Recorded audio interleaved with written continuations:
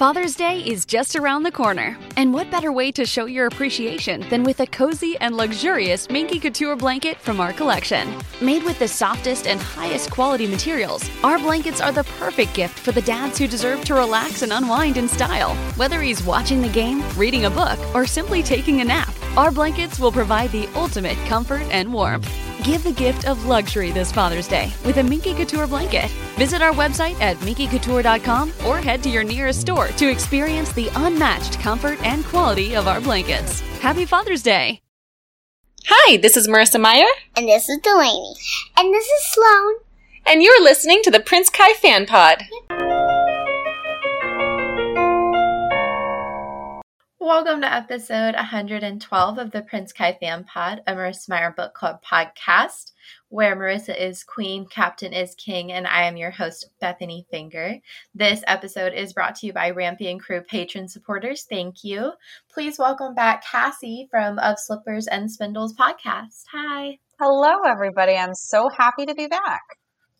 I'm so happy to have you. You're one of my most requested people, and I'm like, I wish. Oh, really? Wow. Yeah, I think because you and I have like good back and forth with librarian random tangents. Oh, I've got a good librarian story I can share today too. It happened just a couple days ago, so fantastic. Yeah, lay it on us. Oh, right now. Okay, so you and I have talked before about how when you're a librarian, you're not really allowed to have opinions. Yeah. Like, you just have to answer the questions that are given to you and, like, give just factual information, but not, like, opinion information. I had this lady in with her grandchildren, and she brought a book up to my desk, and she, like, slammed it down on the desk with the flap open, and she was pointing at part of the description, and she goes, I want to know what it means when it says evil magic, because I have concerns. And it was not a book that I'd heard of before. And so I was like, well, I haven't read this one myself, but let me see what I can find on the internet. And the internet was telling me that it was based in like Egyptian mythology. So I told her that, and she was like very skeptical. And her grandkids were saying, Grandma, Dad lets us read this stuff. It's okay. We're allowed. Dad lets us read this. And she turns to her grandchildren and she says, your father will answer to the Lord for what he lets you read. Oh, but while you are on my time, I will protect your souls. Oh, my. And I'm sitting there, of course, like, you know, huge Harry Potter fan, huge fantasy fan, like, already knowing how the end of this conversation is going to go. And I just like, well, the internet says that it's a combination of warrior cats and Harry Potter. And she's like, no, I don't like that at all. And I was like, well, I'll just keep this book for you then, ma'am.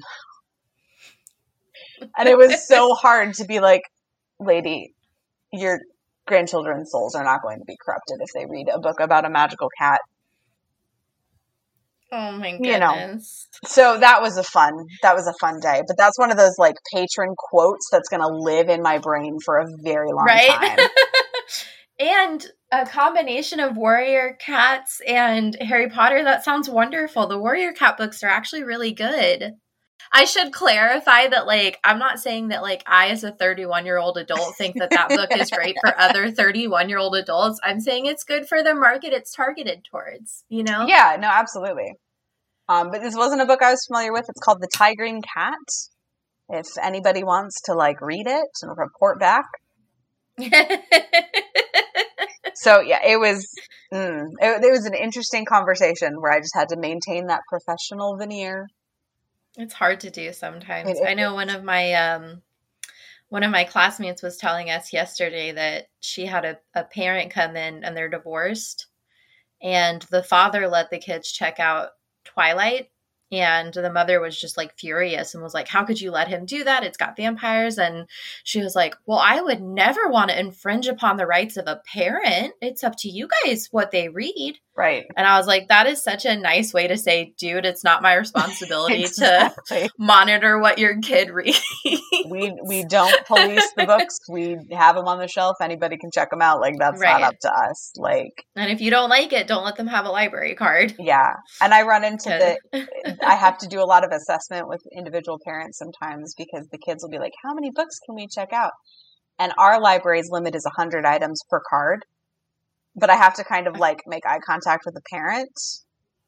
And like, do you want me to lie to your child about how many books we're allowed to check out? What I usually say is, well, the library's rule is, but your mom might have a different rule. Right. But it breaks my that's heart. how it has to be sometimes. I mean, it breaks my heart when I get these parents who come in and they're like, you can only get 2 books. And I'm like, come on. First of all, my mom used to let us get so many books. Like, first of all, help our circulation stats, okay? Like, a little bit more than that. Well, also, it's summertime. Like, man, when I was on summer vacation sometimes, I would just buzz through books. Like, 2 would not have lasted me the next trip to the library, especially if I was, like, reading Warrior Cat books, which are, like, what, 200 or 300 pages? Oh, and yeah, they're all, nothing. like, you know, it's like reading those Magic Tree House books. I loved them, but I would read, like, 1 a day. So... yeah, and I would need more. We just started our summer reading program, and we take our start date off of when the school districts let out, and our branch library school districts let out about a week earlier than our main library school districts, and so we tried this year a staggered start. So our branch library started a week before our main library did, but because it's all run through the same website, technically, if you were a main library patron, you could still sign up and start reading and recording points at the earlier date. And I had a kid from the main branch library who had finished the program in 3 days, technically a week before he was even allowed to sign up. Oh, my goodness. And he just sat and read all weekend, I'm sure, because our challenge is to read for 24 hours. Oh, I love that. Like 3 days, he finished it all. And he's been sending me messages through our website being like, so what do I do now? Right. Like, what's the next Keep reading, kid. Right. You've hit all your prize levels. I got nothing else for you. So because you and I have read similar books, I want to know if you ever read The Midwife's Apprentice by Karen Cushman. That was always one kind of at the edge of my periphery. Like, I was aware of it, but I don't think I ever picked it up and read it. I was at the thrift store the other day looking for some extra yarn, and I saw it on the shelf for $1.25, and I was like, what? And it's seen better days.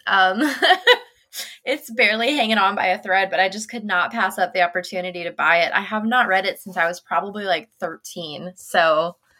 I was like, oh, I feel like I really need this for the nostalgia. Right, yeah. So I very recently finally caved and got a TikTok. And I've been making book review videos, but specifically to help me get back on track with this challenge that I'm supposed to be doing where I read all the books that I own. Because I own a lot of books that I've never read. And so I'm kind of using TikTok for that, where I'll draw out of a hat what my next book is going to be. That's fun, but I don't think I could do that. I go based on my mood. So what if I pick something and I'm not in the mood for it? I have to read it anyway. It helps that most of my bookshelf is like middle grade and young adult, so they read pretty fast. That's true. But I've been doing that and then like deciding, am I going to keep this book or am I going to donate it? And I have a much harder time donating the books that I read and loved as a kid, even if I reread them and I'm like, this isn't actually that good a book. Like, I have a really hard time letting go of it. I'm like, but I loved it even so much when I was in middle school. Right. Like, I completely agree. Yeah. So there are some books that are definitely staying on my bookshelf because of that nostalgia factor. Right. Like 100%. So because you read middle grade, have you read The Truth as Told by Mason something? Buttle? Oh my God. Mm-hmm. Yes. Did you read it? I did. I read that a couple years ago when it first came out for my middle school book group. My middle school book made me cry. I loved it so much. My middle school I was really stressed out, but I did love it. They really like Leslie Connor, mm-hmm. who wrote that one. She also wrote one called All Rise for the Honorable Perry T. Cook. That's very good as well. I'll have to put it on my list because I adored that book. I was stressed out because I can't stand when people don't believe people when they're telling the truth. Especially kids. Oh my gosh. Yes. I get that genuinely frustrates me. Well, but yeah. I just loved that book so much. It's very and powerful because I it's cried about so much reading it. Yeah, it's about a kid with some developmental delays, and he has trouble communicating sometimes, and his best friend goes missing, and they're trying to get him to tell them what happened, and then they don't believe him when he does tell them because he tells it in a unique way from his unique perspective, and they like refuse to believe him, and it is so frustrating to read. But it's such a good book. It's such a powerful, magnificent story and educating. I've already forgot what it's called, but Seeing in Colors. I had never heard of that before until reading that book. Yes, synesthesia. There you go. Yeah, I had never heard of that. I remember going on a rabbit hole, like, of information. There's some other good middle grade YA books about synesthesia. Wendy Mass has one called A Mango-Shaped Space. That was like my first introduction to it. And then I actually have a friend who had synesthesia more when she was younger. You kind of grow out of it. A lot of people, the older you get. I love it though. I highly recommend it, even if you're an adult. Oh, absolutely. You know. So while we're on the subject of books, what are you reading right now? I actually just finished a really good book called Anne of Manhattan. That just came out, and it is a modernization of Anne of Green Gables. Oh! And I was very skeptical going into it. I was like, yeah, okay, modernization, sure. But I actually really liked it. It was absolutely delightful, and they did a really good job. Off the top of my head, cannot remember the author. But the author did a really good job of telling the story that everybody's here for, which is the romance between Anne and Gilbert, but also giving us enough flashbacks that we get those classic, iconic Anne of Green Gables scenes that everybody like wants to be part of the story. I love that. I love retellings of any kind. I'm actually reading a retelling called Pride and Premeditation. Okay. And it's really good so far. Is it's like a murder mystery Excellent. Of Pride and Prejudice, and I love it so much. I was really like hesitant because a lot of the Pride and Prejudice like retellings that I've read have not been very good. So I was kind of hesitant, but I was emailing Marissa about doing an episode together. And she was like, did you read it yet? I know you love Pride and Prejudice. And I was like, no, I was kind of hesitant. And she was like, no, it's real. You should read it. It's really good. And it's like, well, I'm not going to not read it if Marissa Meyer told me to. So absolutely. I follow orders, but it's by Terza Price. And I absolutely adore it. I think it's wonderful. I've still got like 100 pages left because grad school is exhausting. Yeah. But it's really good so far. I love it. I'm surprised by how surprising it is because it is a retelling. So I was like, I'll probably be able to, pick up on most of the clues. I'll probably be able to guess the plot. And there've still been a few things that have gotten me so far. So I love that. Excellent. Yeah, I'm hit or miss on Pride and Prejudice retellings too. I tried to read one a couple months ago called Unequal Affections. That was like a what if version. And it was like, what if Elizabeth accepted the first proposal? Oh. And I can't. My brain does not like what ifs, and it never has. And so I'm sitting there trying to read this book, and the whole time the back of my mind is going, okay, but she didn't. Like, you do remember that she didn't, right? Like, she didn't accept this proposal. This isn't what happened. And I'm like, yes, brain, I know that. We're doing a thought experiment. Can you just let me enjoy it? And my brain just would not. It was like, no, because this isn't what happened. I completely understand that. Yeah, I read Pride and Prejudice and Zombies, which, if you're listening and you have not read it, I just gave you the entire plot. Yes. Like it's literally Pride and Prejudice, word for word Pride and Prejudice, and then sometimes there's zombies.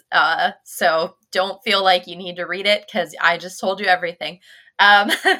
I read Death Comes to Pemberley, which is not a retelling, but like a spin-off kind of. Like a continuation. Yeah, and it was okay.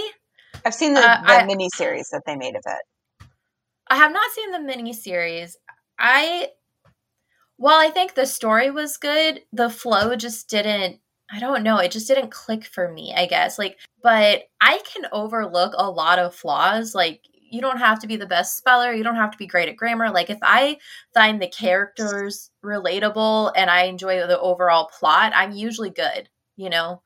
But for this one, there was just something about it that just didn't feel like it clicked for me. I'm not crazy about how Elizabeth and Darcy are characterized in that one, judging purely off of the miniseries, because I haven't read the books. I've just watched the miniseries. They don't seem to have the same like chemistry and connection as they did. Yeah, they don't have the same connection, and they like have gone backwards in a lot of their like communication issues that you would think they would have gotten past. But I will say that the miniseries is worth watching because Matthew Good is Wickham in it. Oh, so okay. Like for that alone, that's fair. For that alone, go watch it. And that's fair. Jenna Louise Coleman, is that her name from Doctor Who? Oh, I adore her. She's adorable. She's Lydia. Oh, that would be fun. She'd be a good Lydia. Yeah. I like that. And Anne of Manhattan, I looked up the author, is Brina Starler. Brina Starler, okay.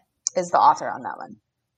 I love that. I also have tons of books I have not read, but it's not because I don't plan on it. It's because I see it. I'm like, that looks good. And I know I'll get to it, you know? So I'll have to add that to the never-ending list. Exactly. I also have a never-ending list.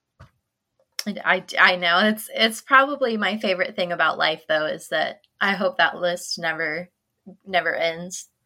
I don't ever want to run out of a good book to read. I don't think that's ever going to be a risk. Good. That's my plan in life. So let's talk about some Fan Art Friday because I got some amazing fan art, you guys. So the first is by EERNA on Tumblr. And both of these I want to say are from the pages that we're going to read today. But they're both very unique scenes that you don't see a lot. So this first one is from Celine's 3rd birthday, and it's Celine, Jason, Winter, and Everett at the actual birthday party blowing out the candles, and I love it. Celine and Winter are trying to blow out the candle. Jason looks like grumpy. Everett is like smiling, doting father. Like, I think it's just adorable. It is super cute. Like, I love the intense concentration on both girls' faces. Like trying to get these candles blown out. I love Winter's hair. Like her curls are amazing. I love how dark skinned Everett and Winter are. Yes. As well. It's so cute. I love that it feels, I don't know, genuine. Is that weird to say about a cartoon drawing? But like it does feel genuine to these characters. Like Everett looks happy and doting, and Jason looks kind of grumpy, and exactly, and Celine and Winter just look like focused on the prize. And like I get kind of a warm fuzzy feeling when I look at it. Yeah, it's a delightful picture. It is. As is our next one, which is by Tara TJ. Can you hear my dogs? A little bit, yeah. Okay. Well, if anybody's listening, Scamp and Beowulf got bones today because I'm a bad mom who doesn't have time to play with them. So that is why you hear growling. I apologize. So our next art is by Tara TJ, and it's Winter and Celine playing tea in their little fort, also from this scene. And again, it's just, you guys, it's just so cute. It's so adorable. I love that they're like just enjoying each other's company and being kids together, you know? Yeah, and it's also just like, it's kind of bittersweet seeing scenes like this and knowing what happens. And knowing what could have been. What could have been, exactly. Like that kind of like missed nostalgia almost of this friendship that was so strong and that Cinder doesn't have any memory of. And poor Winter does. Exactly, so she doesn't have any way to like recapture that. And, you know, I'm an adult. I'm been on the planet a while. And I remember friendships from when I was a child, and they do feel kind of different than when you're a grown up. And I remember, like, you know, there's some people you meet and you like instantly connect. And I know that they're like family members, but like I have a cousin. I have several cousins, but like one of them I'm super close to. And she grew up in California and I grew up in Illinois. Like we only saw each other once a year for like 2 weeks, but she's one of the people I'm closest to in the world. And so I understand like having that kind of a bond that starts when you're so young. And I just feel terrible that it was ripped away from both of them at such a young age. And I have a unique perspective because my mom is a Methodist minister. She's retired now, but in the Methodist church, they move you around every few years. And so I have all of these friends that I have really strong memories of from like kindergarten and first grade and second grade that we moved away when I was like 6 or 7. And I haven't seen them since because it was 2 states away and there was like no good way to keep in touch at that point. And so sometimes I have these really strong memories of these little girls that I was friends with. And I have that kind of wondering sometimes, like, do they remember me at all? Because that question of like, I remember them because I'm the one who moved away. So of course I have those memories. But for them, I was just the girl who was there for 2 years and then left. And we were really young. So like, I don't know what kind of impression I made on them at all. That's a good point. And it's just kind of a weird thing to think about with all these other people existing in the world that you shared time with. Yeah. I remember I had a friend that moved away when I was in junior high and we wrote letters to each other.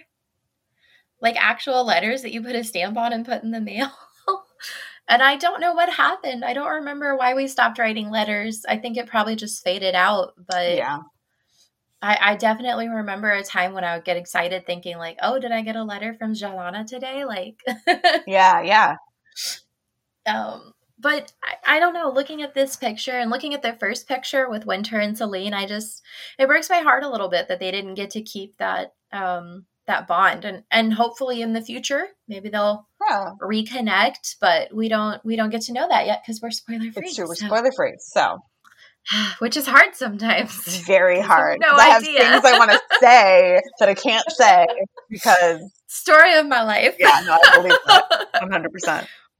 Pretty much every time Marissa comes on, I'm just like, you guys, it's Marissa. She gets to spoil if she wants. Right, exactly. I'm like, she wrote it. Like, she probably doesn't remember, like... Like, I know the podcast is spoiler free, but I'm not censoring Marissa. It's too big of an opportunity to pass up, so we'll just keep it. So last week, Patreon members got to vote on chapter titles, but they're not chapters, so I don't know why I keep calling them that.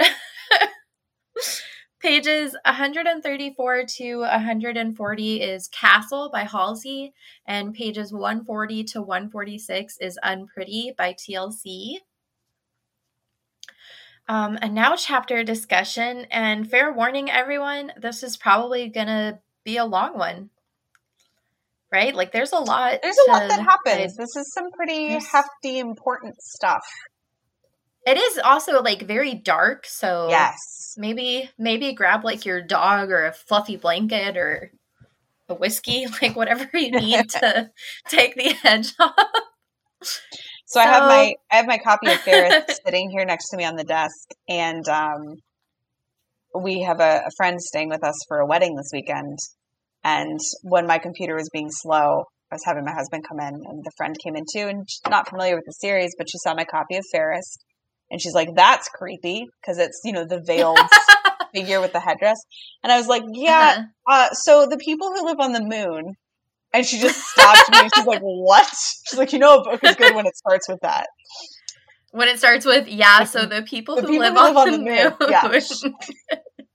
So, that's so funny. But she's right. Like, the cover of this book is, at least the one that I have the original cover. It's veiled Lavana. Chilling. It is creepy. Yeah. Can you imagine like looking at that over a video call, like on a Zoom conference?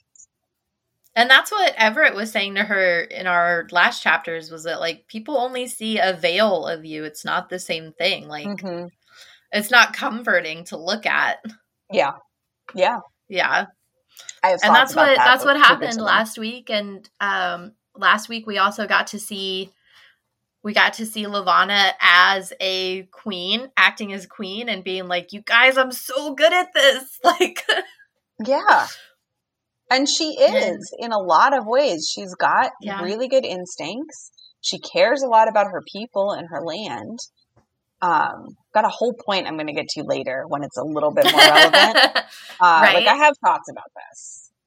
Like, she is a good leader, but, like, you know, being a good leader doesn't necessarily mean that you're a good person or that you have the best intentions. Yeah. But, you know, we saw that her parents and Channery were both, like, neglectful and absentee leaders, and she's extremely involved. As involved as she could possibly be. Like, yes, and she's invested and she has ideas and opinions, and yeah, she's definitely a better queen than Channery. If for no other reason than because she's an actual queen and she's not just, like, letting her advisors do all the work so she can throw parties and wear pretty dresses. Yeah. We kind of start off in a really strange way. It starts off that Levana's been having this kind of tiny, horrible, guilty fantasy about what if Selene wasn't there anymore? Then she could be the real queen. Yeah, what if Selene had never been born? Or like, what if she died? She could choke. She could choke. She could drown. She could fall. She's a child. They're fragile. Yeah. And she feels really bad at first. She's like, ugh, this is horrible. This is disgusting. I can't believe I feel like this. But it doesn't last long. Now she's starting to think, like, in a more violent way. And then she justifies all of these thoughts because she's like, well, I would be a better queen than Selene.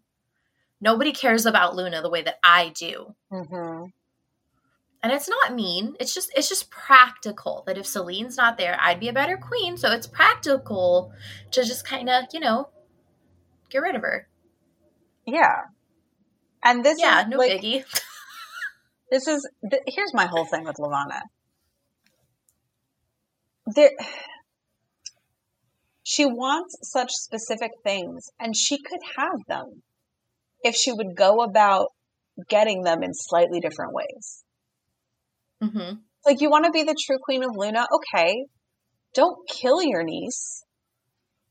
For lack of a better term, groom your niece. I was going to say, like, the same thing. Take her under your wing. She's 3. Take her into the council room with her. Take her into the throne room with you. Teach her, like, become the person she's dependent on. Teach her how to think. Teach her how to, you know, react to people and interact with people and make her into a miniature version of you. And then when she takes the throne at 13, you will actually still be the person behind the throne. You'll be the one she comes to. You'll be like a puppet. Advice. She'll be your puppet. Exactly. Yeah. Like, 100%. Do that. Don't get rid of her. Use her. This is something that I talked about on an episode with Amanda from Fictional Hangover podcast. Was she goes about things in such a way that makes it difficult to be on her side, like with Everett. Like, if she had shown Everett true friendship and just been there for him, especially after Winter was born, and just waited a few years, it's possible that he could have grown to have an affection for her that was genuine. Because she had been a good friend and she had been there for him. And instead, she's like, I'm going to rape you. And imitate your wife and make it impossible for you to separate your feelings and have your true feelings. Yeah, it's exactly the same thing. And I think, like, we see it at points in this book that he could genuinely care for her and genuinely have those feelings. And I know that it's a trauma response. But she is so afraid of not being loved that she doesn't give people a chance to love her. And there's always something holding it back. Yeah. Yeah. Like Everett, I think every time Everett sort of starts to feel something for her, she does or says something that holds him back. Right. Right. Yeah. And this particular insight into Levana, this is the type of Levana that we see in the Lunar Chronicles. So far, especially in the beginning of Fairest, she was just this like misunderstood, very lonely and neglected child. And very slowly we've started to see her take matters into her own hands, but in the darkest possible way. Yeah. And this is just another way for her to take control. But, you know, like you said, she didn't do it in a way that would have been beneficial. She did it in a way that would have been quick and easy. And the worst part about that is that she thinks of it as quick and easy. Committing murder should never be an easy thing to do, especially of a child. Yeah. That's why it's illegal. Yeah. Right? And like this paragraph about like she didn't want to cause Celine pain. She only wanted her dead.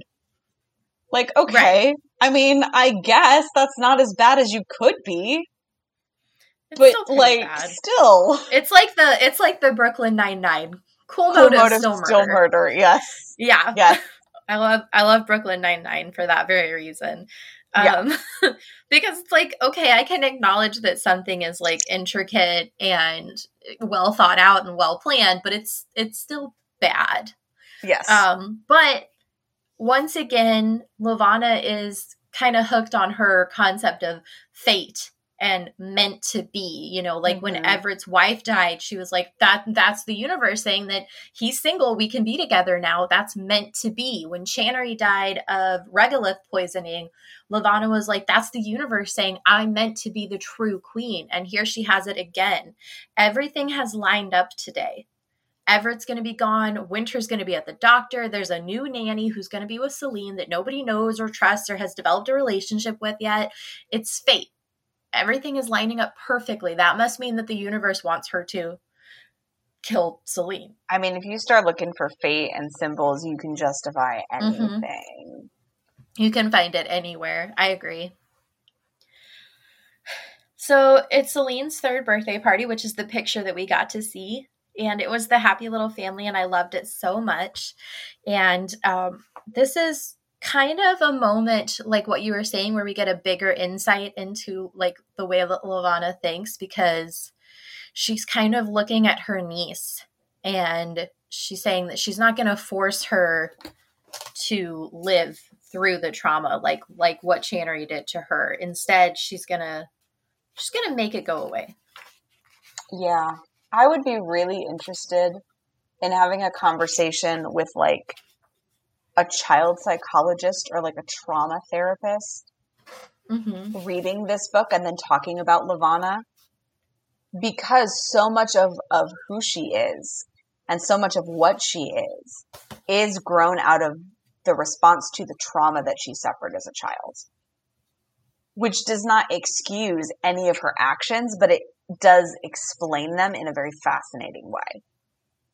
I agree. I think that's fair. And I also think that I know there's like a big concept of nature versus nurture. And I don't like, you know, factual. I don't like limiting statements of like, it always is like this or everyone is like this. But there is something to be said for how trauma can affect you and how growing up in certain environments can sort of mold your personality.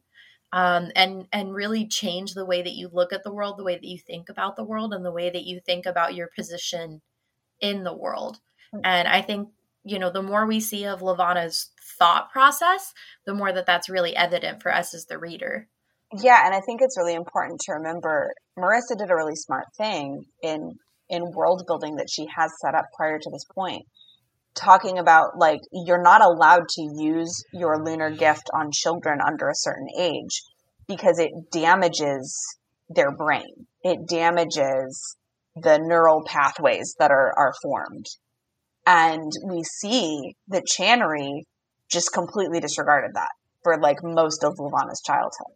And so you have to ask that question of how much of Levana's twistedness is something she would always have had, and how much of it is a result of that mental abuse that she was put through as a child and that damage that she suffered at the hands of her sister. You know, I also think that as getting reader privilege and knowing the impact that the use of the gift can have on a child, I also think that it shows us how little care they put into looking after Levana as a child. Oh, yeah. Because no one was there to protect her from her sister. And not that I necessarily think that you should look for those things in family dynamics, because I'm really close with all of my sisters, but leaving a small child alone with another small child when they have nannies, I mean, I don't know. It feels, I don't know. I feel like somebody should have reined Channery in, I guess. Oh, for sure somebody should have, but we've seen that's not really how Lunars operate. They're not about, that close-knit familial unit. That's why Everett and Sol and Winter were so unusual. And what I do love, though, is that, not that Channery is dead, but, like, Channery is gone, so Celine is an orphan because we never found out who her father was. But Everett has so easily welcomed her into their little tiny family, and Winter and Celine play all the time, and Everett kind of looks out for her, and Jacin is also there. And, it's kind of nice that even though Celine doesn't have her parents, she has these other people to look out for her and take care of her besides the nannies, because at this point, she's being raised by nannies. She doesn't have a mom. Levana hasn't stepped in and taken any responsibility for her in a nurturing way or affectionate way. It's not like she has someone who, it's not like she has a figure from a family like that. She just has the nanny. So it's nice that at least Everett is trying to, I don't know, fill that void maybe, or just include her. That kind of warm childhood experience. Absolutely. And it's also, it's a little heartbreaking thinking about it, like looking at what Levana wants more than anything else is to be a mother, is to have that loving family. And it's right there. She could have it if she would let herself have it. She just can't seem to connect with Winter, and I don't get that because the book is really short. We basically get these tiny little insights every couple of years as to what's going on in Levana's life. But from our last chapter, all it said was that, like, Levana never seemed to connect with Winter. And it's like, but did we ever see you try? Right. And again, it's that attitude of, like, if you try, you might fail. And so it's better to, like, fail on your own terms by not putting the effort in. There's an educational psychology term for that I don't remember because I took educational psychology a decade ago and didn't pursue it past one class in college. But there is a term for that, for setting yourself up for a controlled failure but through lack of effort, so that you don't fail when you actually do try. And I feel like that's what Levana does. I don't know what the technical term is, but it's self-sabotage is the only thing I could call it. Very, very much so. She has a very self-sabotage outlook on life and personality in general. So we transition ahead a little bit. Winter and Celine made a fort, which is what we got to see in our fan art. And I love these little insights into their friendship. Like, I think it's so cute. And like I said, it makes me sad that it was stolen from them. It's just a sweet little scene. And, like, there's this blanket that they've used for the fort that has apple blossoms on it. And Levana's like, I've never seen that before. And it definitely isn't Lunar. And so that means that Sol made it and Everett kept it. And he's had it this whole time, and she didn't notice it. And then she finds a way to blame him for that. Yeah. Like, I've never seen this before, therefore my husband has kept a secret from me. Yeah.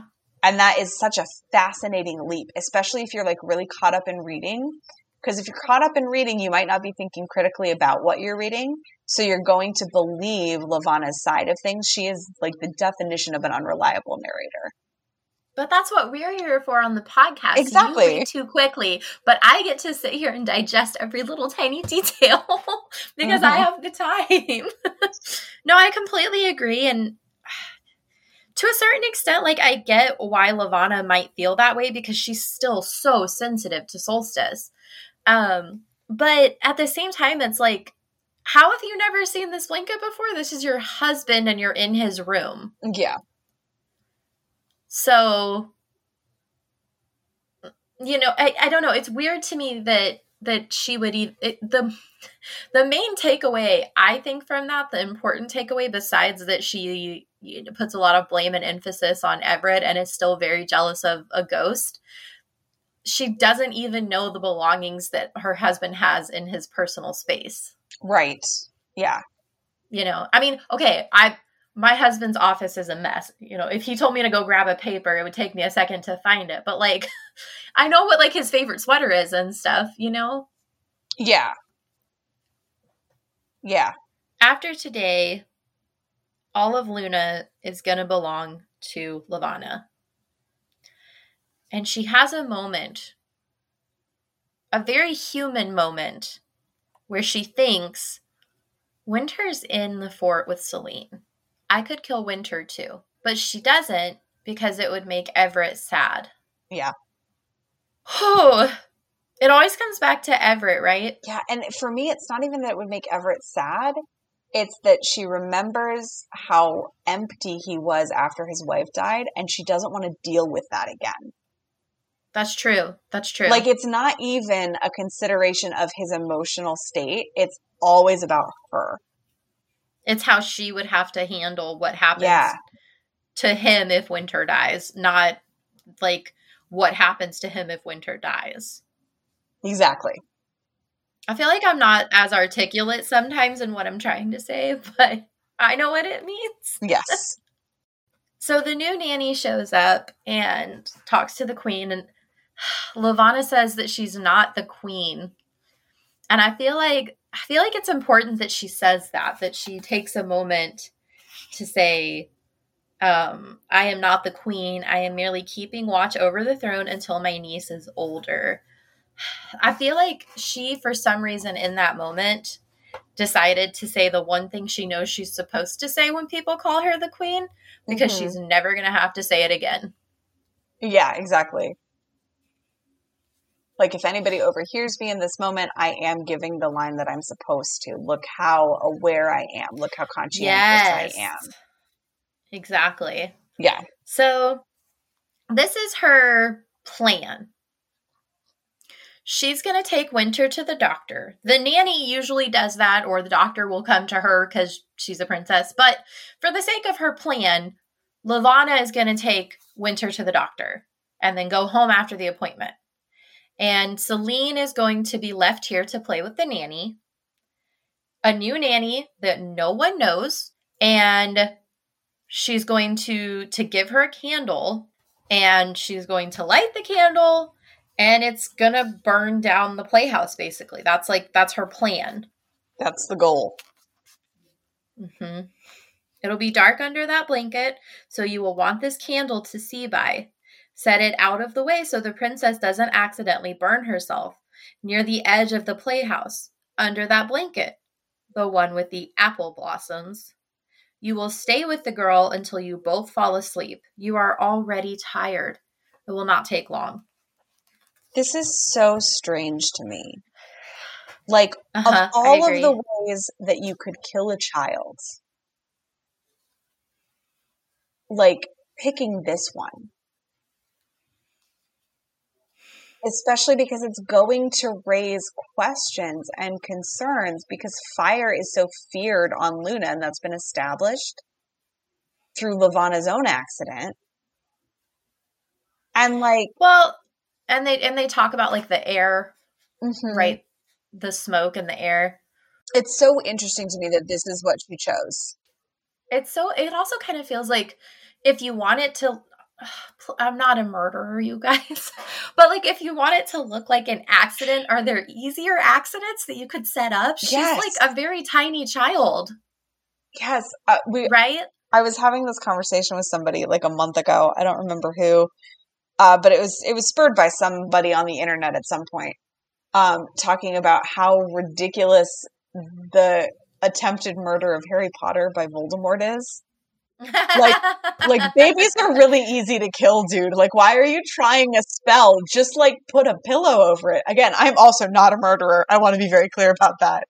No, there's a comic strip, and Voldemort has an assistant named Kevin. Yes. And Kevin does stuff like that. Like, every time Voldemort comes up with like a crazy plan, Kevin is like, why don't you just do this? Like, one of them is like all the Horcruxes, and Kevin is like, dude, just do it on a grain of rice and throw it in the ocean. Exactly. Yeah. Like, and then like the baby one, he's like, it's a baby and you killed its parents. Just walk away and give it a day or two. Like, you know? Yeah.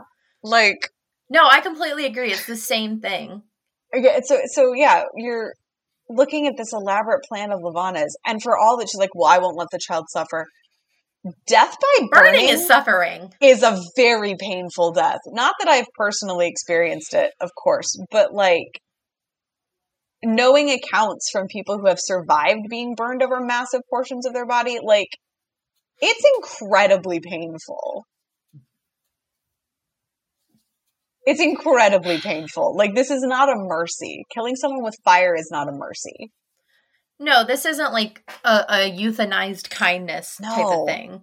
No. And you know, again, it's weird that she chose this method because, like we said, there could have been like easier ways that could have been better explained, I guess. I don't know. I'm trying, like, we saw her have that moment in the very beginning where she's like, you know, she could have choked or drowned or fallen, and it's like, yeah, all of those would be way simpler and cause way less questions. Like, give her a piece of candy that's too big when nobody's looking, and then just don't Heimlich maneuver her.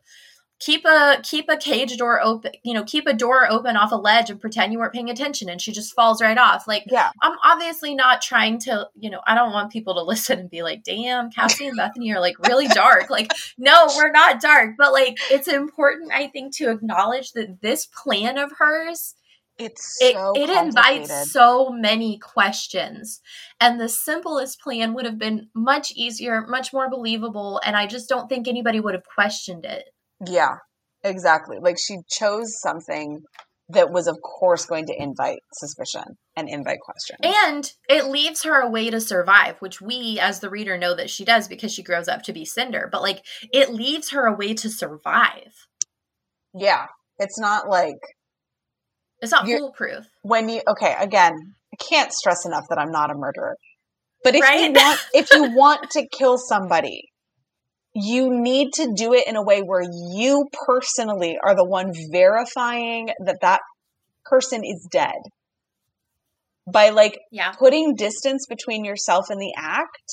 So, like, it's fire, and there's another doctor who's going to check if the person's dead. It's, again, Voldemort with Harry Potter. Like, send one of your minions to go see if he's dead. Why don't you go see if he's dead?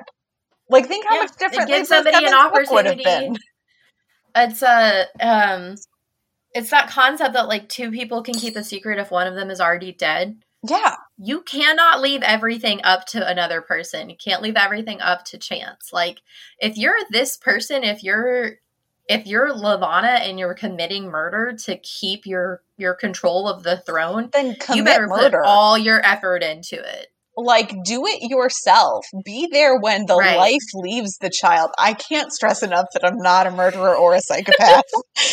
No, I know. I completely agree, because it's hard to talk about this stuff without delving into that side of ourselves. And I have seen Brooklyn Nine-Nine, so I've gotten a little bit more comfortable with acknowledging that, like, it's okay to understand how thought processes work and just be very clear that my intentions are neutral. But so this is her plan. She leaves with Winter, and now all she has to do is wait. And she waits for over an hour. They're at the doctor's office, and she realizes she still has the matches, so she throws them in the trash can at the doctor's office. And a servant runs in the room, says Selena's in danger, and the doctor looks at Levana, and Levana's like, go take care of the princess. And, because she's playing the concerned auntie. Yep, of course. And again, it's her being like, this is what I need to look like. This is what I'm supposed to react like. This is how I'm supposed to behave. Yeah, there's this disconnect. Yes. She's going through the motions and like play acting her response instead of having a genuine response, obviously, because she, knew this was happening.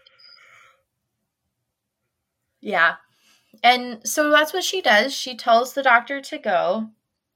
She takes Winter and leaves her shoes behind because they're in such a hurry. She doesn't want to carry Winter. Again, this is like a motherhood thing.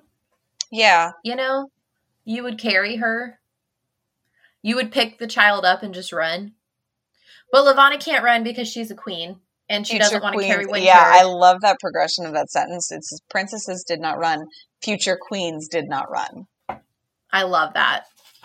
Because it shows everything is so calculated about this whole thing. Everything she's doing is so calculated. Absolutely. No, that's a perfect line. And it perfectly mirrors what Levana's goal was and how she thinks she's already got there. She didn't run as a princess and she's about to be a queen, so she's not going to run now. Mm-hmm. And at that moment where she's like, princesses don't run and neither do future queens.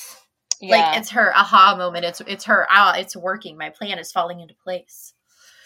So there's smoke and screaming and people are crowded in the corridor and it's just a complete mess of chaos. Everett's there and he's so happy to see Winter because he thought Winter might be in there with Celine, and tells Winter and Levana, don't look, it's awful.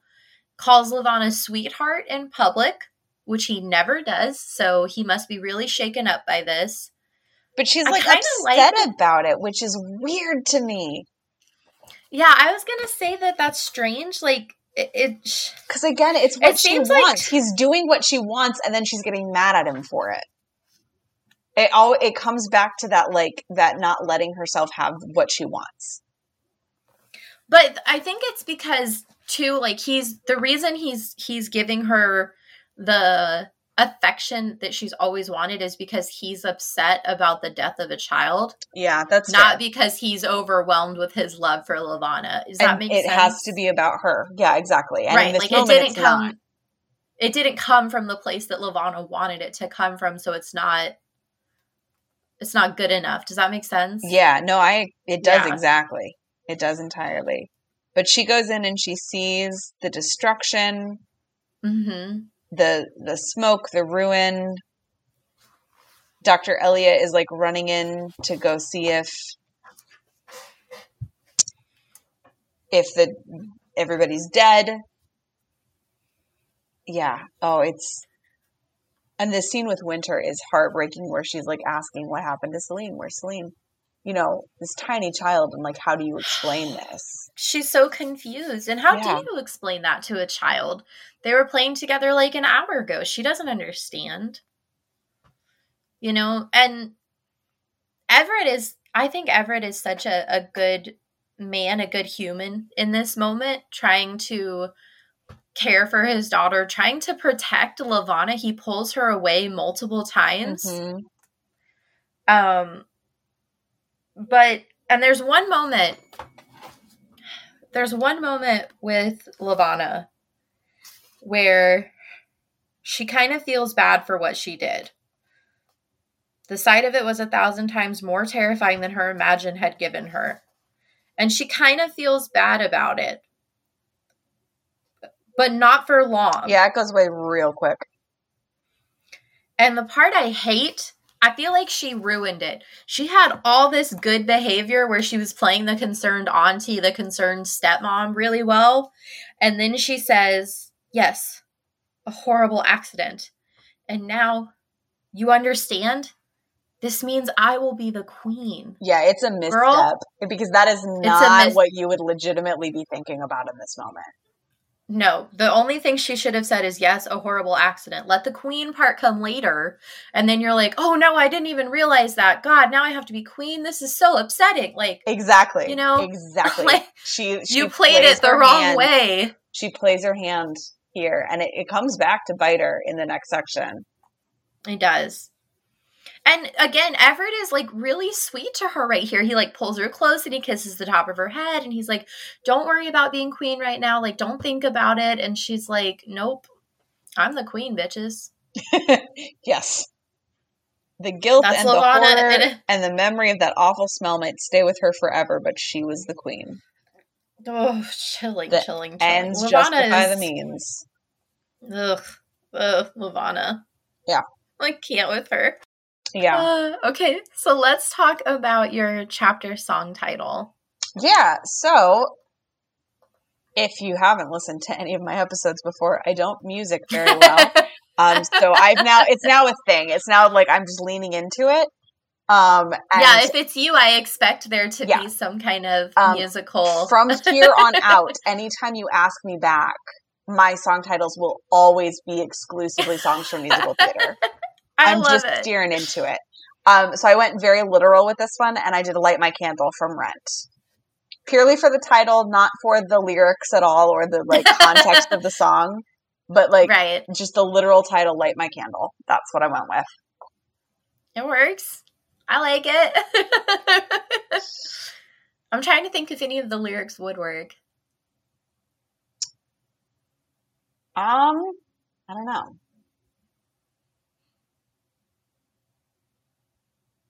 None are coming to mind that would work. All the lyrics that are coming to my mind are the ones about like being a drug addict.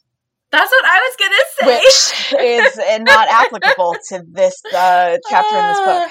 Or the refrain of like, you look familiar. Yeah, exactly. Yeah. Oh God, I just had a horrible thought. I just had a horrible thought about Celine. Like, you look familiar like your dead mom. Oh, yeah. Mm-hmm. God, that's horrible. Okay. Yeah. Moving on. So I chose Getting Away with Murder by Papa Roach. Okay, also very on the nose, but yeah. Right? One, the title is a giveaway, but the lyrics actually do line up. Somewhere beyond happiness and sadness, I need to calculate what creates my own madness, and I'm addicted to your punishment. I feel irrational, so confrontational. To tell the truth, I am getting away with murder. Yeah. Yeah. Especially the part where it says, like, needing to calculate and being in control of your own madness and being the master of your own disaster. Like, yeah, just... As soon as I finished reading this, I was like scrolling through my phone, like trying to think of a good one. And I got to that part of my phone, I got to the P part of my phone. And I was like, yeah, this works. This is on the nose, but it works.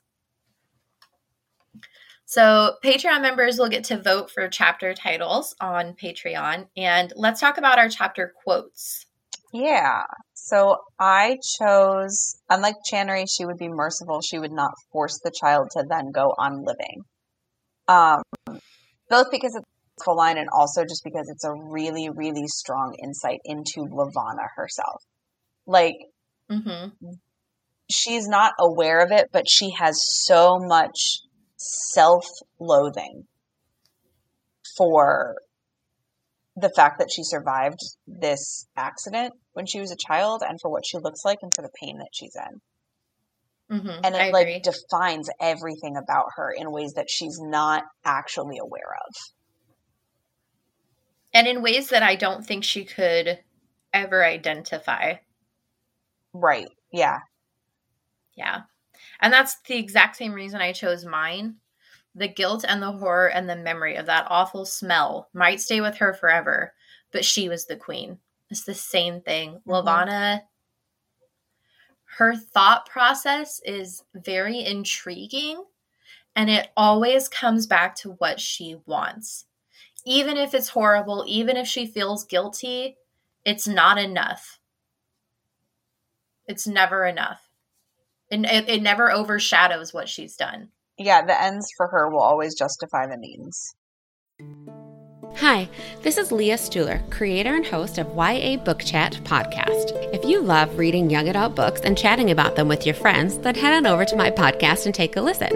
Each episode, my guest and I chat about a different YA book. We start spoiler-free and then head into our spoiler section where we dive into the mysteries of each book. And we do it with laughs and fun along the way. You can listen to YA Book Chat on Apple Podcast, Spotify, Stitcher, iHeartRadio, and wherever you get your podcast. And now, back to the show. So the second half. So Levana has to tell everyone that Selena is dead and that she's going to lift the country from this sorrow. And Celine's memory will be eclipsed by her great reign as queen. Yeah, it's chilling. It's like when Solstice died, and instead of being like, "Oh no, someone died," she's like, "I'm gonna be a better wife. I'm gonna be a better mother. I'm gonna make my glamour so I'm even prettier." Yeah. She has Everett, and she has her crown, and the only thing she's missing is an heir because Winter can't be queen, so she needs an heir for the throne. And again, kind of playing into this fate discussion that we were having earlier, she's like, I will have a child because I am meant to be queen. Therefore, I am meant to have an heir. Therefore, I will have an heir. You would also think that part of Levana wouldn't want an heir because that heir could replace her much in the way that she replaced Selene and Channery. But you can't be a great queen without a successor. Right. And that's the hard part, right? Because she can't be queen forever. She doesn't live forever. Right. Although if she could, she would. So Levana becomes absolutely obsessed with being the perfect queen, the best queen possible. She just throws everything she has into being queen. And she thinks, okay, well, if I'm going to be a good queen, I need to have an heir. Ooh, bonus points. If I have a child, Everett's going to love me more than Solstice because Solstice won't be the only one that gave him the kid. It's so messed up. This woman. And like you and I were talking about, the fire, not a good call. It raises way too many questions. And so there's so many questions. This scene with Everett is like, oh my God, it's horrible. Because he starts to ask those questions. He's like, hey, why did you take Winter? Which again, this was a misstep on her part. Like, yep. Let Winter go 100%. to her doctor's appointment, make sure that she's there, and then slip out to the nursery and make sure that nobody knows that you were there. I think that her taking Winter to the doctor is her cover. Yeah, it's her alibi, but like... Right. Alibi, yeah. But it's something unusual. It's something out of the ordinary. Well, because she could have just as easily, like, scheduled a meeting with Sybil and the cabinet for the exact same time, and then she would have a room full of people. Exactly. I think the other part of it is... The other part is that perhaps if someone else had Winter, it would be too easy for Winter to accidentally be in the playhouse at the same time, maybe? I don't know. I don't think that was her consideration. I think she was just, like, wanting to establish, like, that firm alibi, like, this is where I was.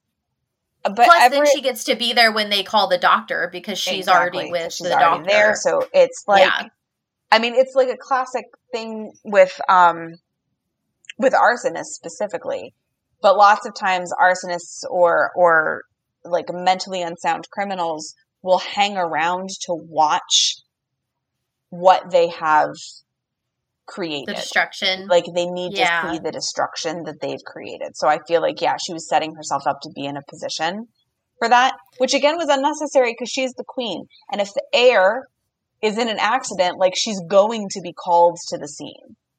Exactly. And like we talked about, this is what it leads to. There are rumors and gossip flying everywhere. And it does get back to Everett. And Everett really does take it into consideration. Why on earth would she take Selene? Why would she take Winter. And I'm sure when he hears that, he thinks immediately back to the comment that she made that he didn't think anything of at the time, but now in hindsight, that comment of, oh, now I'm queen. And that's because, again, that's what she said. She said, yes, a horrible accident. And now you understand this means I will be the queen. Right. Like, that should not have been her response. After the fact, he's going to sit there and be like, It's almost like those words are haunting him. They're like hovering over him, and he knows, like, it was almost like his, he doesn't want to believe that it's true, but with that kind of detail, how could he not? And then he's immediately like, nope, sorry, I don't know what I was thinking, just ignore me, I'm tired. Yeah. You know? But I feel like that doubt is always going to be there. Like, it's always going to be there now. Because he knows in his heart of hearts, he knows if he asks himself the question, like, is this something Levana is capable of? He knows the answer is yes. He's not going to like the answer. Yeah. My other thing is, like, she gets very defensive, but at the same time, I feel like someone, even if I was innocent, if someone accused me of murder, I would also get defensive. So I don't necessarily know that that's another tell of hers, but it's what she gets defensive of. She gets defensive of taking Winter to the doctor. Also, she's my daughter. I hardly ever get to spend time with her. Why shouldn't I take her to her appointments? And it's like, Levana, if you've never taken her to her appointments before, you're going to need a reason for taking her now. She needed to have more forethought in this because she needed to start taking Winter to her appointments like for a few months. And then when Everett says why, she could be like, well, I never get to spend any time with her, and this is like a motherly thing. I want us to bond. So, you know, a real mom, Solstice wouldn't let a nanny do it, so why would I let her do it? And then by this point, it's like, well, of course Levana took her to her appointment. It's not suspicious at all because she always does that. Exactly. It's been an established part of their relationship. And instead, it's like establish patterns and repetition. I'm not a murderer. I know. we cannot stress that enough, that we are wholesome, innocent people. We might find crime interesting, jaywalking. I promise. I don't even jaywalk. I live in a very small town. I jaywalk all the time. Oh, that's fair. When I was living at home in Illinois, I definitely jaywalked a lot. But I haven't since moving down here because they don't really have sidewalks and people drive like crazy. So I'm always like hyper aware. But Levana has something else to worry about. Everett kind of shrugs it off, and Levana's like, you know what? Let them think I'm guilty. Who cares? There's something else I have to worry about. Because there's another rumor. There's two rumors. One is that Levana killed Celine, and the other rumor is that Celine survived. Yeah, and I love how telling it is which one of these bothers her more. Because it's like, people say, oh, you killed your niece. What are they going to do about it? They don't have any proof. And she's still the queen. It's not going to change that. And nobody's going to dare, like, stand up to her and accuse her to her face. That's literally what she says. She says, let them think she was guilty. Let them accuse her behind closed doors. As the Queen of Luna and the only royal descendant of the Blackburn bloodline, no one would dare accuse her to her face. Yeah. She's literally like, I don't care. I'm queen. That's fine. The real danger What matters more is that she might still be out there. Exactly. If she's still alive, then we have a problem. Yes. It's just so telling. It's so telling.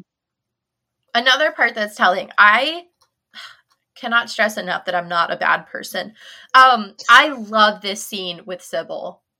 Oh, Levana and Sybil are like thick as thieves. Like, she has found her person in the world because Sybil has a very similar thought process. And Sybil might be the most loyal person to Levana to ever exist. Yeah, because... Not to the crown. No, not Levana. To Luna. To Levana herself. Yeah, and it's like...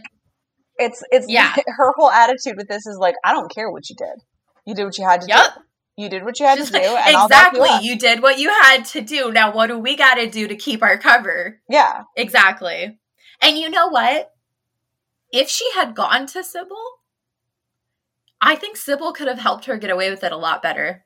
Oh, yeah, 100%. Sybil has a very, like, strategic mindset on the world, and I think that Sybil would never have let her leave so many open holes in her plan to invite this many questions, you know? No, not at all. Yeah. So they're interviewing Dr. Elliot, and she's like, look, there's people saying Celine survived. If she survived, obviously, I should know about it because I'm the queen. And the reason it's just me and you and Sybil is because we're buddy-buddy, we're chum, but also I don't need anybody gossiping any more than they already are. And she does, so, she plays this well because she says to Dr. Elliot, like, listen, if my niece is alive, then I need to know because she's the rightful heir to the throne. And if she's alive, we need to reinstate her to her throne. Because I am just holding the throne right now out of obligation because there's no one else. But of course, if my niece was alive, I would step down. Again, she's playing the part, but at the wrong time. It's too late now for those games. Yeah. The time that she really needed to not say anything is when she was talking to Everett. The time that she needed to wear this facade where she doesn't care about being queen was when she was talking to Everett right after the fire. Or she needed in the midst of the fire to run in and be like, if there's any sign she's still alive, get her to the med bay. Be super involved, because then if there's that faint heartbeat and she's taken, it's going to be real easy to have somebody like Sybil slip in when this child is, in a hospital bed.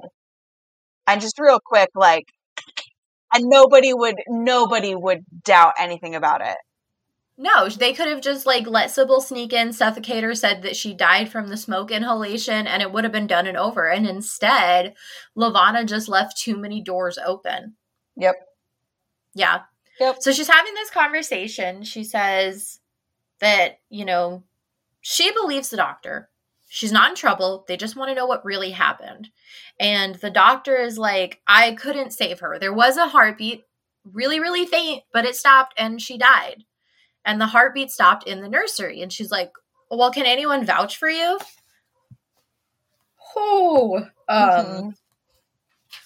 Yeah, someone can vouch for me. Dr. Logan Tanner.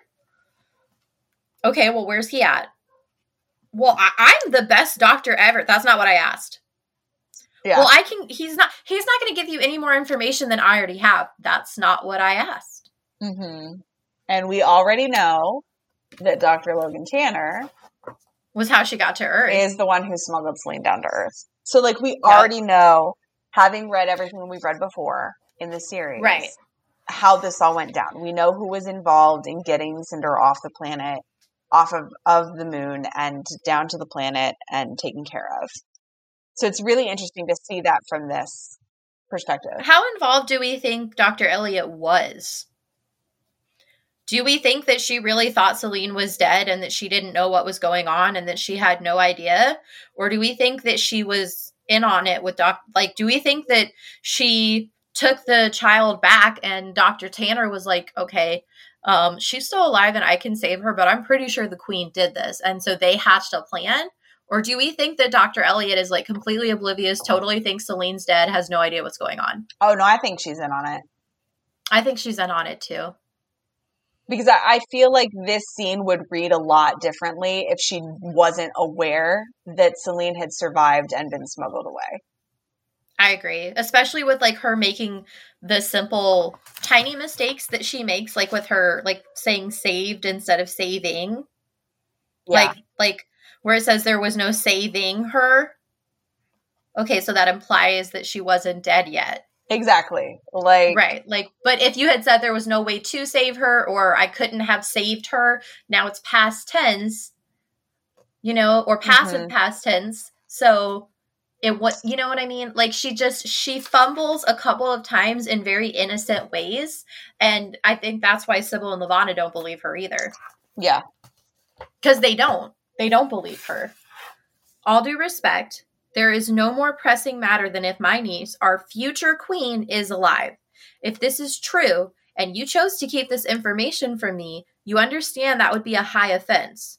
It could be cause enough to have you tried as a traitor to the crown.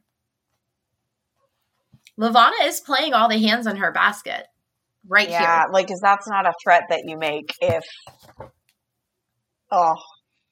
yeah. Treason is death. Even here in the United States. Here in the United States, even if the state that you live in doesn't have capital punishment, if you are committed and proven to have committed treason, you will be hanged. It's just how it is. Yeah. And it's like that everywhere. And Levana is definitely going to kill you. She just murdered a 3-year-old as far as she's concerned. Killing a doctor who committed treason, not that big of a deal at all. Yeah. Especially because she'll have a legal excuse for it. I love Sybil. Perhaps Dr. Elliot and I should have a more private conversation. Like, I'm going to torture the crap out of her.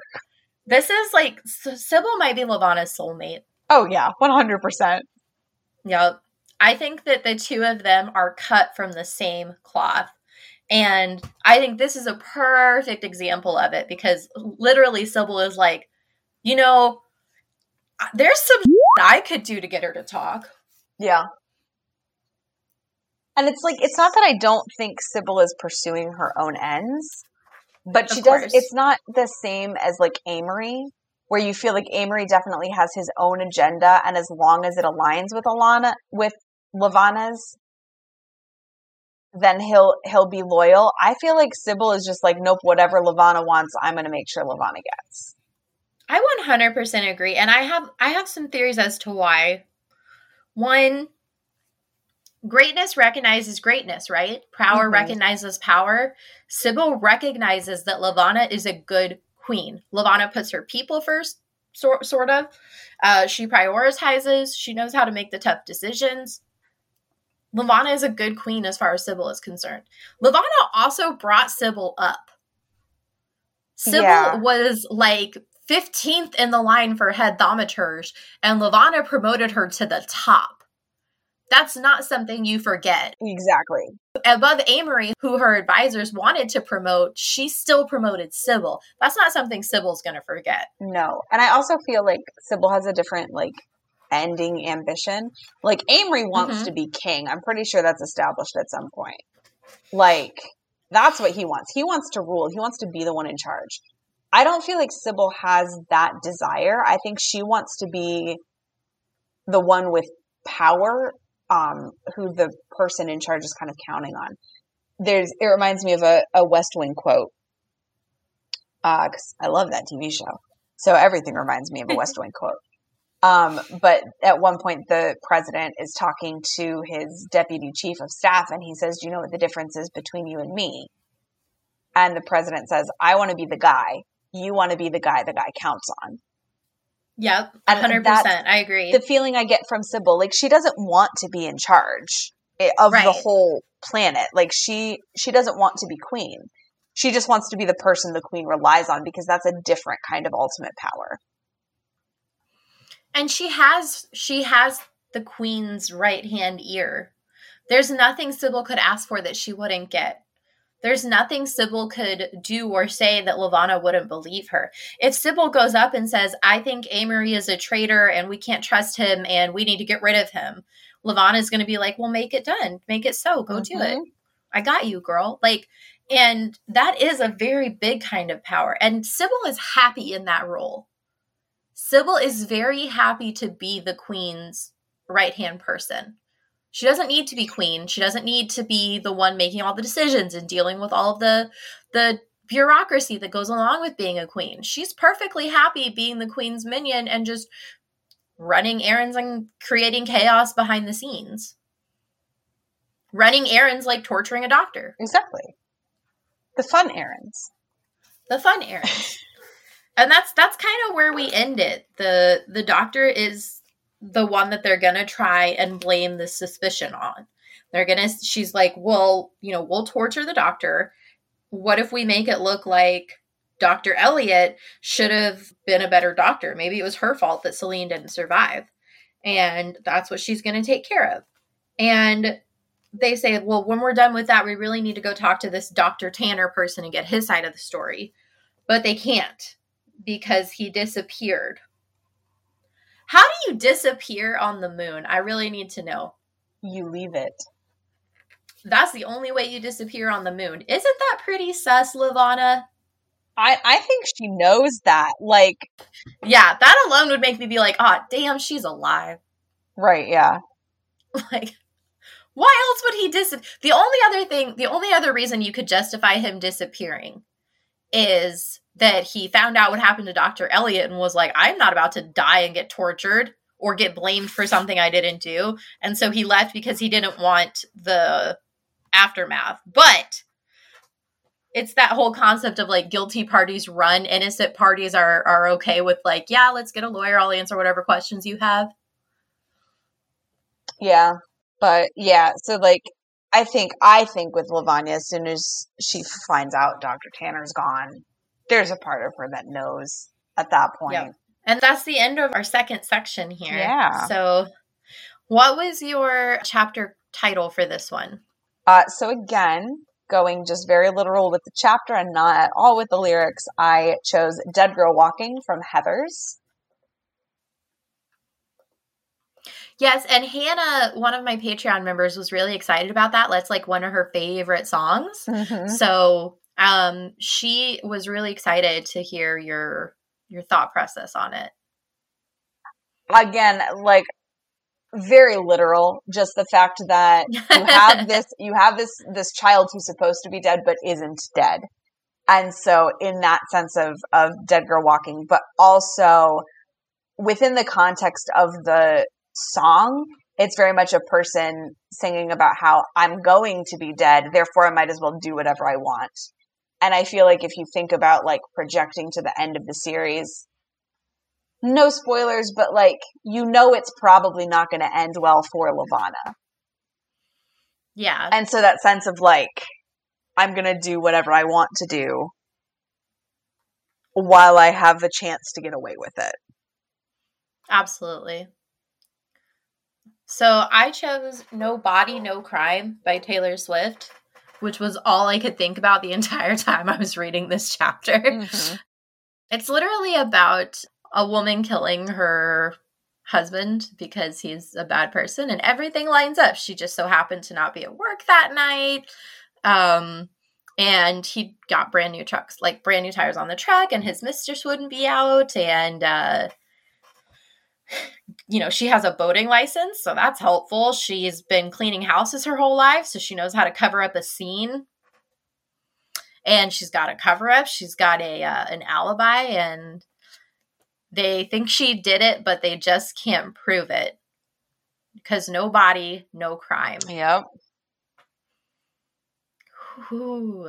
I mean, that alone, like, the whole song doesn't necessarily fit, but they think she did it, but they just can't prove it. No body, no crime. That I was like, yep, that's Lavana. I'm intrigued to know, like, what are the burial practices on the moon? Oh, that's a good question because, for like, Marissa. Wouldn't Lavana have, unless they cremate their dead, which would make sense.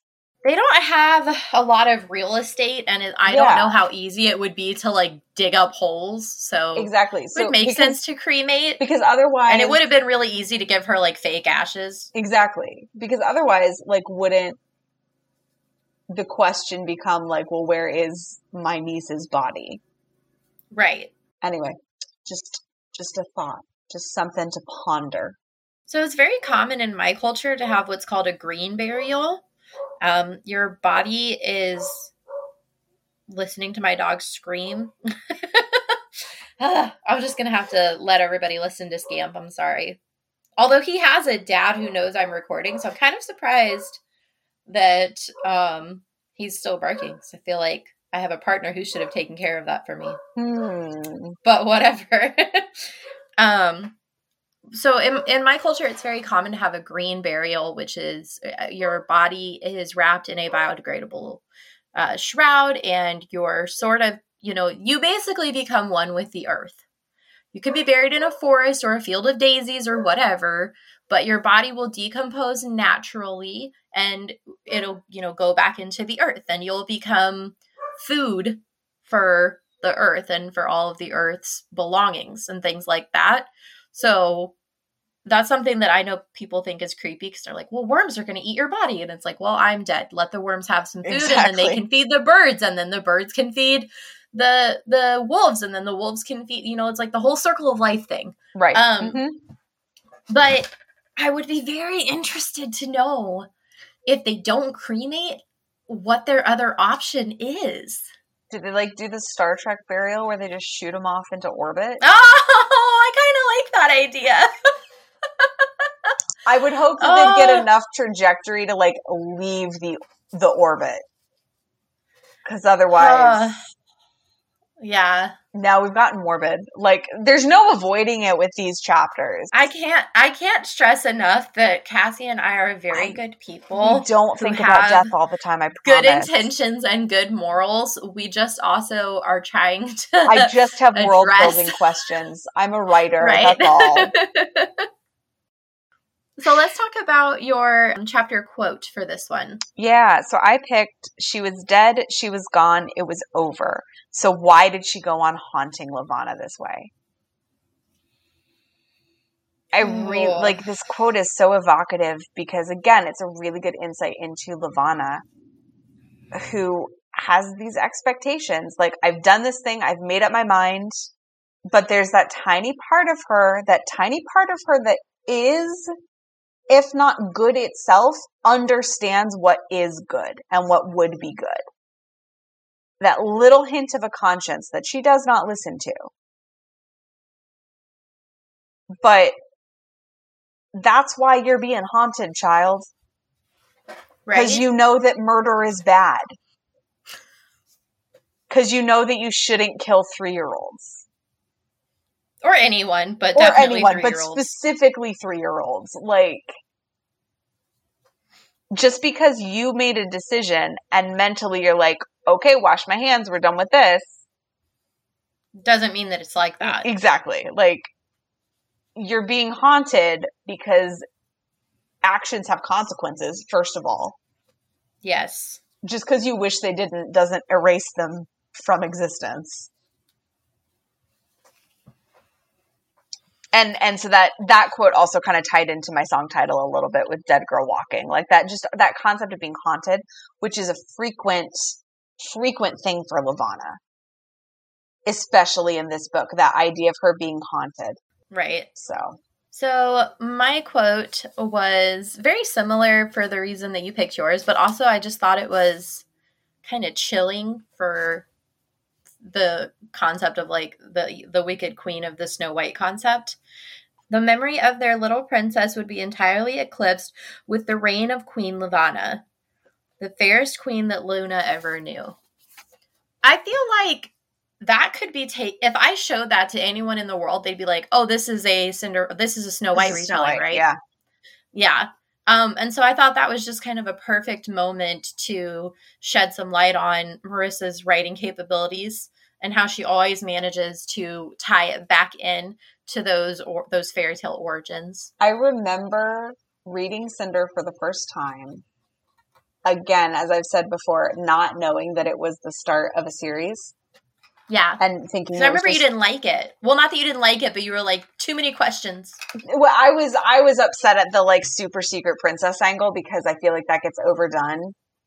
Right. But Marissa turned me around on it because she did it so well. And she actually addressed the issues that most people just kind of gloss over with that trope. But I remember reading this rumor of Queen Levana. And did you hear this rumor that she murdered her niece, the true heir to the throne? And I remember thinking, that sounds like Snow White. Mm-hmm. So it's very smart and it's very clever. And I love the play on the word fairest. So the last month's worth of podcast that Drew and I have on of Slippers and Spindles is Snow White. And one of the books that we read was called Grump by Liesl Shurtleff. And it plays with that whole concept of the fairest of them all. as a misunderstanding. So this human queen is talking to the dwarves, and they have this rule that their ruler has to be the fairest of all, but meaning like the most just. And the human queen mistakes it as the most beautiful. Oh, and I so love that. Yeah, it's a really fascinating play on words, especially for the Snow White story. And I get that same sense with this sentence. Because she could be referring to either the fairest queen Luna had ever known, the most beautiful, or the most just and the most loyal to Luna. And I like that it could go either way.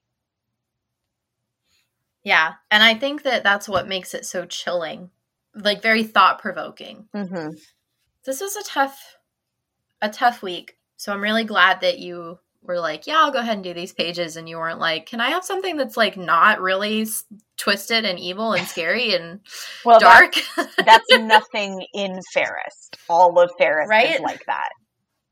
I try really hard to be thoughtful when I'm picking like who's going to be my guest, because I'm not the most articulate person. I'm not the most intelligent person. And I'm very aware of that. And I'm totally okay with that. And so sometimes when it's like really big issues, I feel like I need someone who's like more educated and well-rounded than I am. And so that's why I'm very thoughtful about who gets certain chapters, like the chapter where we discussed, is what Everett taking Levana's virginity was that rape. I made sure I had two people who I thought would be able to help me address those concerns in a way that was still easy to digest and not, we didn't go super dark with it. And that's partly why I wanted you guys for this chapter, because I was like, I just, not that I'm stupid, but like, I feel like you're so intelligent and you have such a great way of explaining the psychosis of certain things. And I feel like I really needed that insight for all of the trauma that we go through in these chapters, if that makes sense. Thank you very much. That's very sweet and very flattering. And you can't see the faces I was making while you were saying all that. But that's because we don't do video. Yeah, but no, thank you. I appreciate that a lot, because I do like to consider, those things. And I remember the first time I read this book, within the first 10 pages, I was sitting there reading going, oh my gosh, I can't believe Marissa is making me sympathetic toward Levana. Knowing all of these horrible things that Levana has done, she is making me sit here and legitimately, I feel sorry for this child. And then you get to a point 15 or 20 pages in where you go, oh, no. There's the psychoticness. There it is. We found it. It's back. I'm fine now. And that was part of why I was hesitant to read this, because I didn't want a redemption for her. And it's not. And that's what I think is really important and really smart about what Marissa has done. This book is in no way a redemption. It is in no way excusing anything that Levana has done. In some ways, justifying. It makes what Levana's done even more horrifying in a lot of ways. Mm-hmm.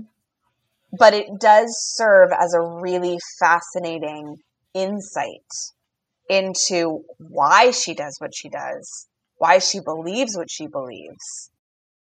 And it makes her such a complex character. I think so often the villain is written off as, this is the villain, they're the bad guy, done.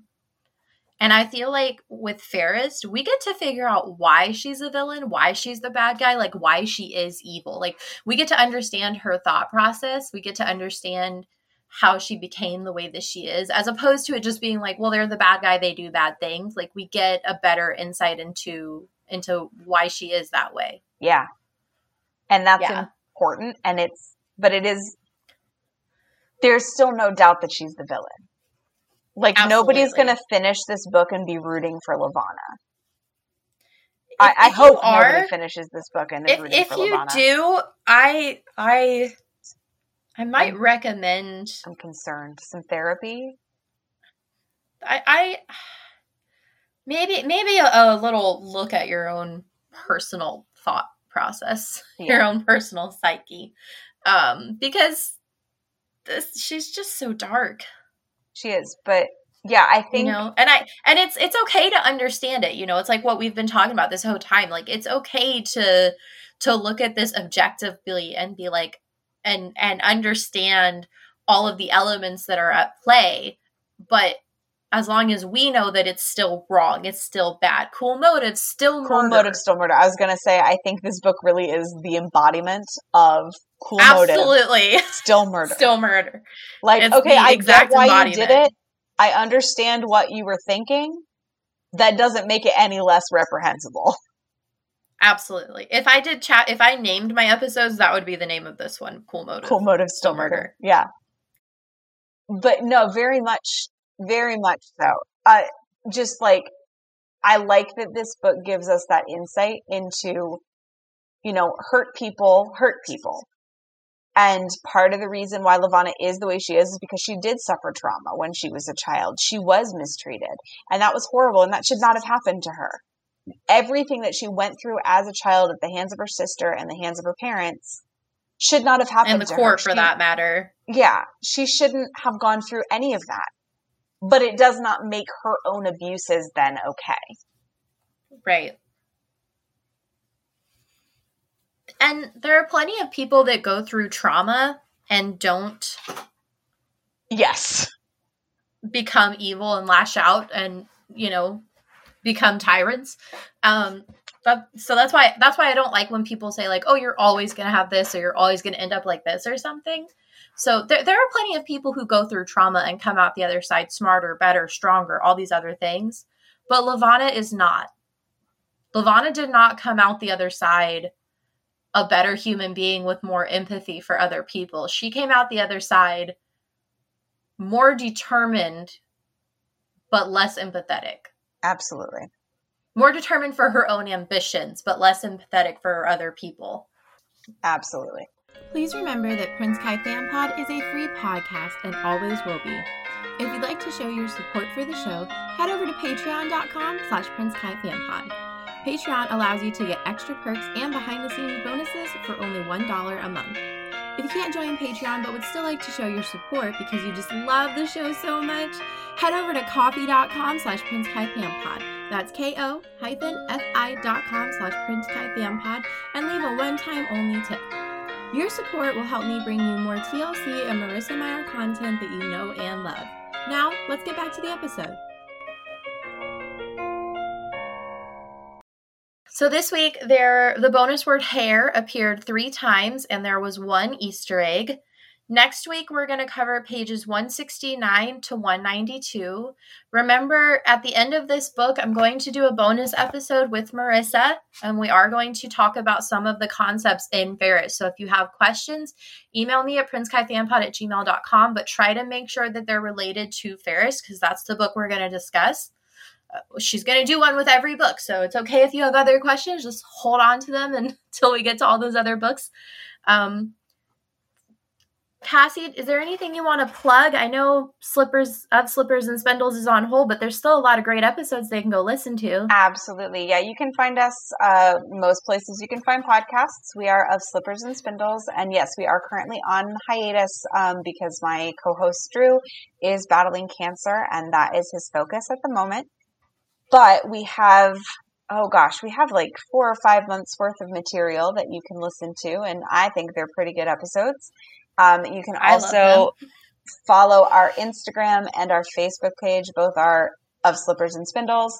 And that's where we'll be posting information about us getting back to recording. If we're able to do that in the future, we hope to be able by the end of the summer to at least be producing some content. It won't be at the same level that we were doing before. Because Drew's focus is on his health at this time. But we did have like an episode that we recorded that was never released because Drew didn't have a chance to edit it. And I think he is working on editing that episode so that we can drop it. So that if he sends it to me, I'll do it for him. I'll let him know that. I think he wants to have something to do is the thing. Like, I think he's very bored. And so he wants to have the podcast to work on. It's just having the energy to actually sit and record it is the big thing. That makes sense. So yeah, if you follow us on Facebook or on Instagram, we will be posting information as we have it and updates as we have them. And we hope, again, to be getting back to producing content, but it'll be slightly more sporadic and like a little less intense than what we were doing before. But yeah, we'd love for you to check out our backlog. And if you want to drop us a line, you can join our Facebook group of Slippers and Spindles. You can email us at ofslippersandspindles@gmail.com. Thank you so much for coming back. I hope you come on for an episode of Winter too, because we'll be starting that really soon, which is crazy that we're already on book 4. I know. No, I will come back anytime you need or want me to. I will be here. This is one of my favorite book series of all time. Yes. Well, I'm in desperate need of bonus episodes for Patreon. So if you want to do a bonus episode, let me know. Interesting. I'll let you know. I'll think about that and get back to you. Listeners, thank you so much for being here. I know Fairest has been a struggle, but we're almost done. And when we get to winter, we get back to adventure, action-packed fun and not terrifying horror movie stuff. I promise. In the meantime, rate, review, and subscribe. Please follow on Instagram. Check out the Patreon for a chance to be a guest on an episode and more fun perks. Keep reading, keep listening, and until next time, don't get glamored. Bye. The passages read for you today are from Fairest by Marissa Meyer. This podcast is hosted and produced by Bethany Finger. Today's special guest was Cassie from Of Slippers and Spindles podcast. The intro-outro music was composed by Emma Pavo, and the logo art was created by Angela Wong. Thank you for listening.